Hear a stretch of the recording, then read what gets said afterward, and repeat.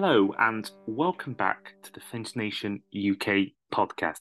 I'm your host, Andy Davis, and this week I'm on my own. No guests this week, but it is just me as we review the Dolphins game against the Falcons in our first preseason game of the 2023 NFL season. So, first of all, before we continue, huge thank you to Jez Granger for the theme tune to this podcast, and a huge thank you once again to number one, Wayne Collard, for the graphic on this podcast.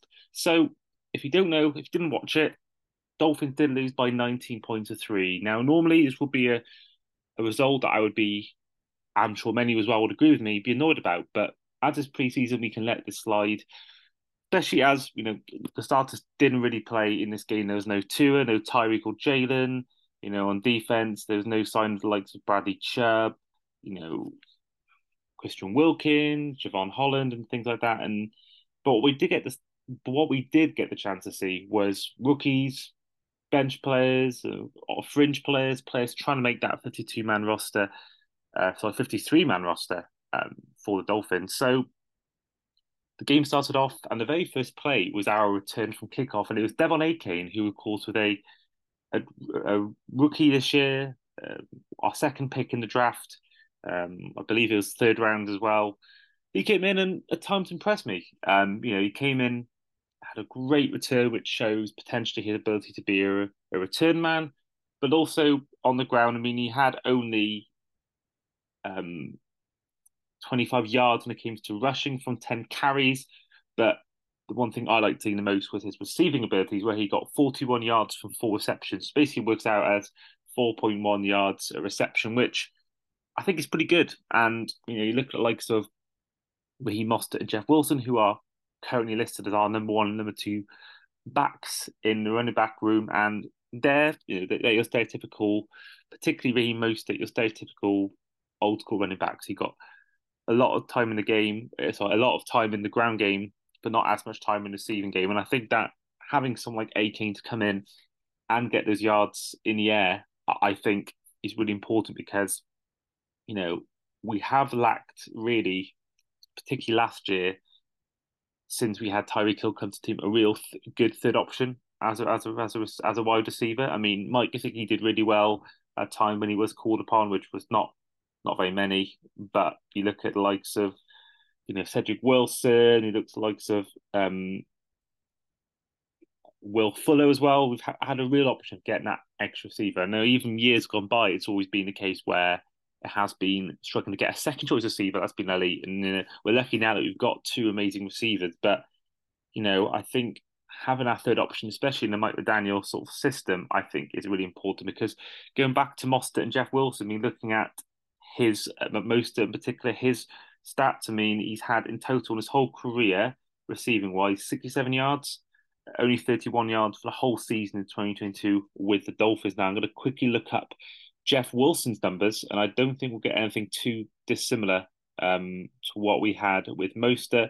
Looking at his receiving yards in his entire career, a bit more, 481, but only had 94 entire yards with Dolphins receiving. So Jeff Wilson probably offers a bit more than most does, but I think to have someone like Achane, who is pretty much in one preseason game, had half of Wilson's entire numbers with Dolphins in that respect, and I think that with a team that I mentioned in our last episode, we had where we talked about, and I mentioned it many times before about lack of run game we used and McDaniel, the amount of times he neglected to run in important situations, I think was one of our biggest downfalls. I think having someone like AK who can mix that, who can run the ball but also receive it, I think is really big.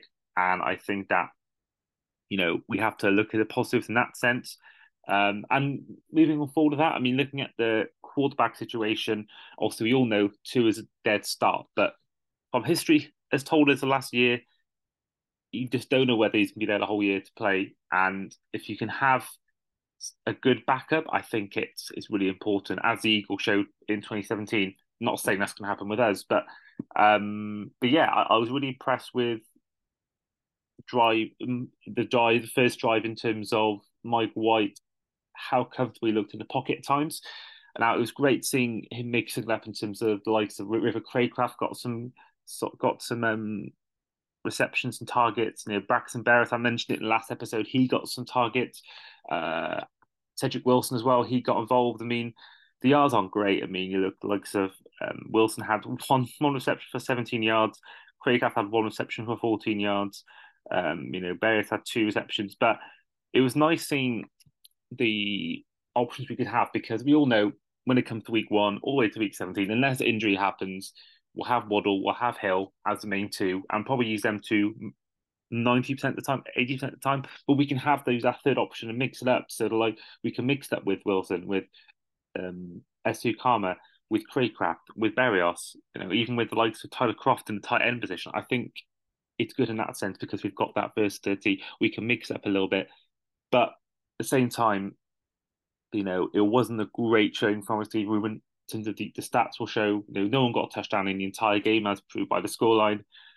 A lot of things to be concerned about, but as I said before, this is preseason. This is the time of year where you can't really get annoyed about a loss, and you can't really get excited over a win because the team you're playing often playing their backups. You're playing your backups, and it's especially these days where you don't really see starters at all.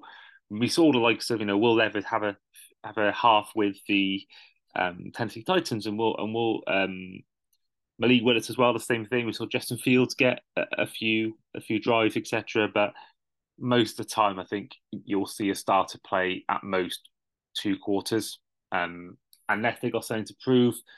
Like Aaron Rodgers, you saw him making plays, calling plays, I should say, in Jets preseason games. So I think that we have to take that with a little bit of pinch of salt. But these are these guys' chances to impress, and it was good actually seeing we had more receptions. We had more rushing carries than receptions. So it was good to see in that sense because it showed McDaniel has learned a little bit from last season. Now I'll get on something else he hadn't learned from later on in this episode, but we can take a lot positive from that. Now, Mike White was by far the better of the two callbacks we saw. I mean, he actually had less yards. So Skylar Thompson had 104 yards, 10 out of 16 is a completion rate, whereas Mike White had 9 from 14, 85 yards. But the crucial thing is neither of them had touchdowns, and Thompson had double the interceptions of Mike White. So Mike White had 1, Thompson had 2, and Thompson was sacked a lot more as well. But from what I can see from Mike White, and I think what we saw from a lot of the issues was red zone conversion rate and red zone efficiency, because for a lot of especially the first few drives, and the first drive especially, I want to pay particular focus on. He looked comfortable in the pocket. I mentioned this before as well, but he had that. He would roll out to his left or his right, and he would make a smooth play out of his pocket, normally rolling towards the left, being a right-hander. But I thought, there was the first drive especially showed a lot of promise. And I think that Mike White, we all know the kind of player he was in New York, a guy that would have this amazing game, but never a consistent run. So, if you can have Mike White turn on lights out in a one game situation, say if two is injured, or say even if you get week 18, we're resting a few players for the playoffs. I think having someone like him is only a good thing. And I know that some people, particularly friend of the podcast, Gareth Mellon, he was sort of a big stan of Oscar Thompson, but I think we got to look at the positives about this.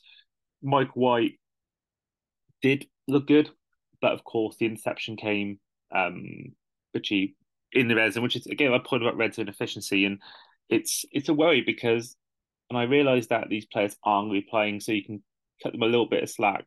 But I'm just going to get up the numbers from last season in terms of the red zone efficiency from the Dolphins. Now, called the team rankings.co.uk, in terms of red zone score percentage, Miami had the 10th best, so 59.26, which I think is pretty good. But we're going to have to do a lot better than what we saw in this game, because there were times not only with Mike White, but also Skylar Thompson, there was big worries in that sense. And I think there were plenty of plenty of positives to be had about the offense. I do think that has to be a worry. And sticking with the offense, I think Myles Gaskin was probably the biggest highlight from the game in terms of offense. Maybe in the game in total, really, it was a positive performance from him. Looking at his stats on this game, he in total ran for 57 yards from 7 carries, also pitched in with 2 receptions for 20 yards as well. And, he had some great runs. And I think it's really important for him to have a good preseason. I mentioned in our last episode about Cam Smith needing a good preseason to sort of stake his claim with Jalen Ramsey out. But Myles Gaskin has even more of a stake because I mentioned, Devon Akane. I mentioned Mostert Wilson. He's probably the fourth or fifth choice back at the moment. So according to ESPN, Miami Dolphins just depth chart is as follows. So obviously number one back is Raheem Mostert. That's expected. Number two back is Wilson, although he's down as questionable on the depth chart. And Akane third, Gaskin fourth. And Gaskin's someone that when he first came in, I believe it was 2020 to Miami, he had a fairly good, reasonably good run. I mean, looking at 2020 stats here, he had 584 yards from 142 carries, which works out as 4.11 yards a carry, which I think is pretty good. I mean, he had some great moments. The Raiders game, where it was a great run from him to get in that end zone, and it was really good. And obviously pitching with a few receiving touchdowns in that game as well, two in that game to be precise. And yeah, I think he had to have a good preseason because looking at his number from last year, he's taken it down for pretty much ever since that 2020 season. So 2021, he actually ended the season with better yards, 612 yards, 3 touchdowns, 4 touchdowns in the receiving game. I'm looking at 2022. He played just 2 games, had 26 total yards rushing, 28 total yards receiving. So for me, Gaskin is big because at the end of the day, that's the numbers he's had under McDaniel. All numbers he had before McDaniel came was under Flores, and that's where he excelled the most. But under McDaniel, he really hasn't had much of a chance.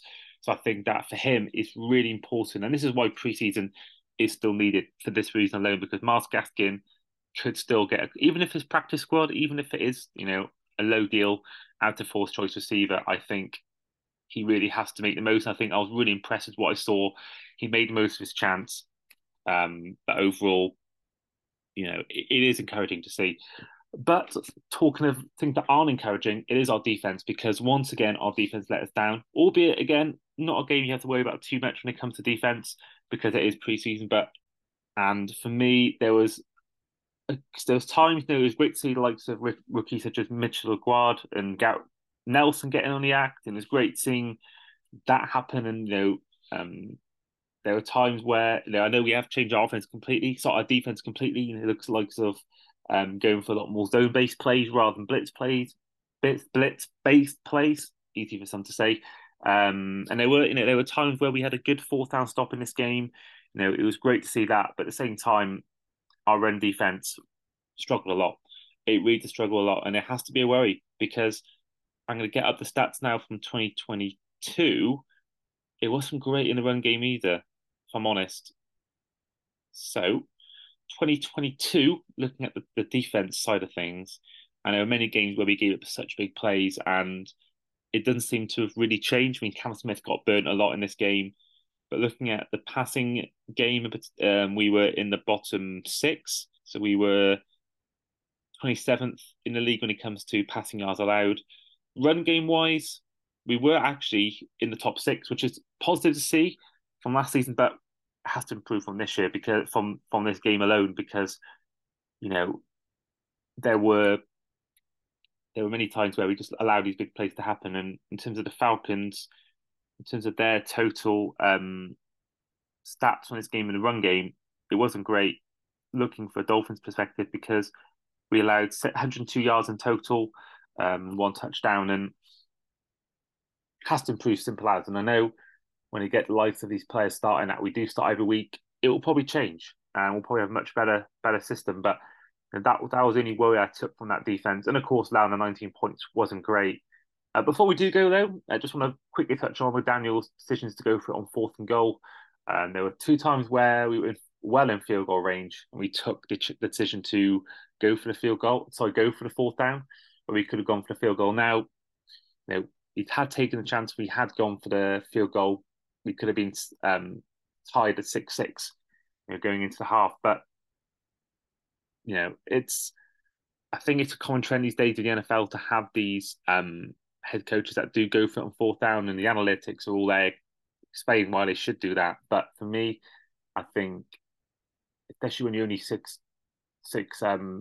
down, I think you have to take these chances to get the points in. And I think that the mindset changes when you go into a half when you're level compared to when you're a touchdown without a PAT behind. And I think that's important to stress that he will use that as a chance to experiment, see what a fourth down efficiency is like. But at the same time, you've got to be a little bit concerned about his decision to go for it. And if he does his week 1, week 2, I won't be happy. But either way, it's yeah, that's what I got to say about the game. And I'm hoping to bring you a lot more in-depth analysis come week 2, week 3 of this preseason. Right now, the game was a little bit of a trying to get used to the zone system, and I wasn't impressed with that at all. And I've made my feelings clear on Twitter about this. But yeah, I'm hoping to be able to watch it live rather than on the highlights like I did for this game. I was away for that evening and I was busy the next morning, so I had to resort to watching it on the zone. I'm hoping I'm sort of as a highlight package rather than watching it live. But I'm hoping next week, I believe it's a text. I'm just going to get that up. But for me, yeah, I'm hoping to bring you a lot more coverage and a lot more in-depth analysis about that come our final 2 preseason games. It is the Texans on Saturday at 9 o'clock for the UK people listening to this podcast. So that's about 4 p.m. And when it comes to those listening from the US, and then of course we've got the Jaguars game the following Sunday, which I won't be able to bring you analysis of because I will be away at a festival in Portsmouth, but I'll be able to bring you some, hopefully, more better analysis when it comes to the Texans game. But in the meantime, I hope you all enjoyed this podcast, and we will see you guys next time.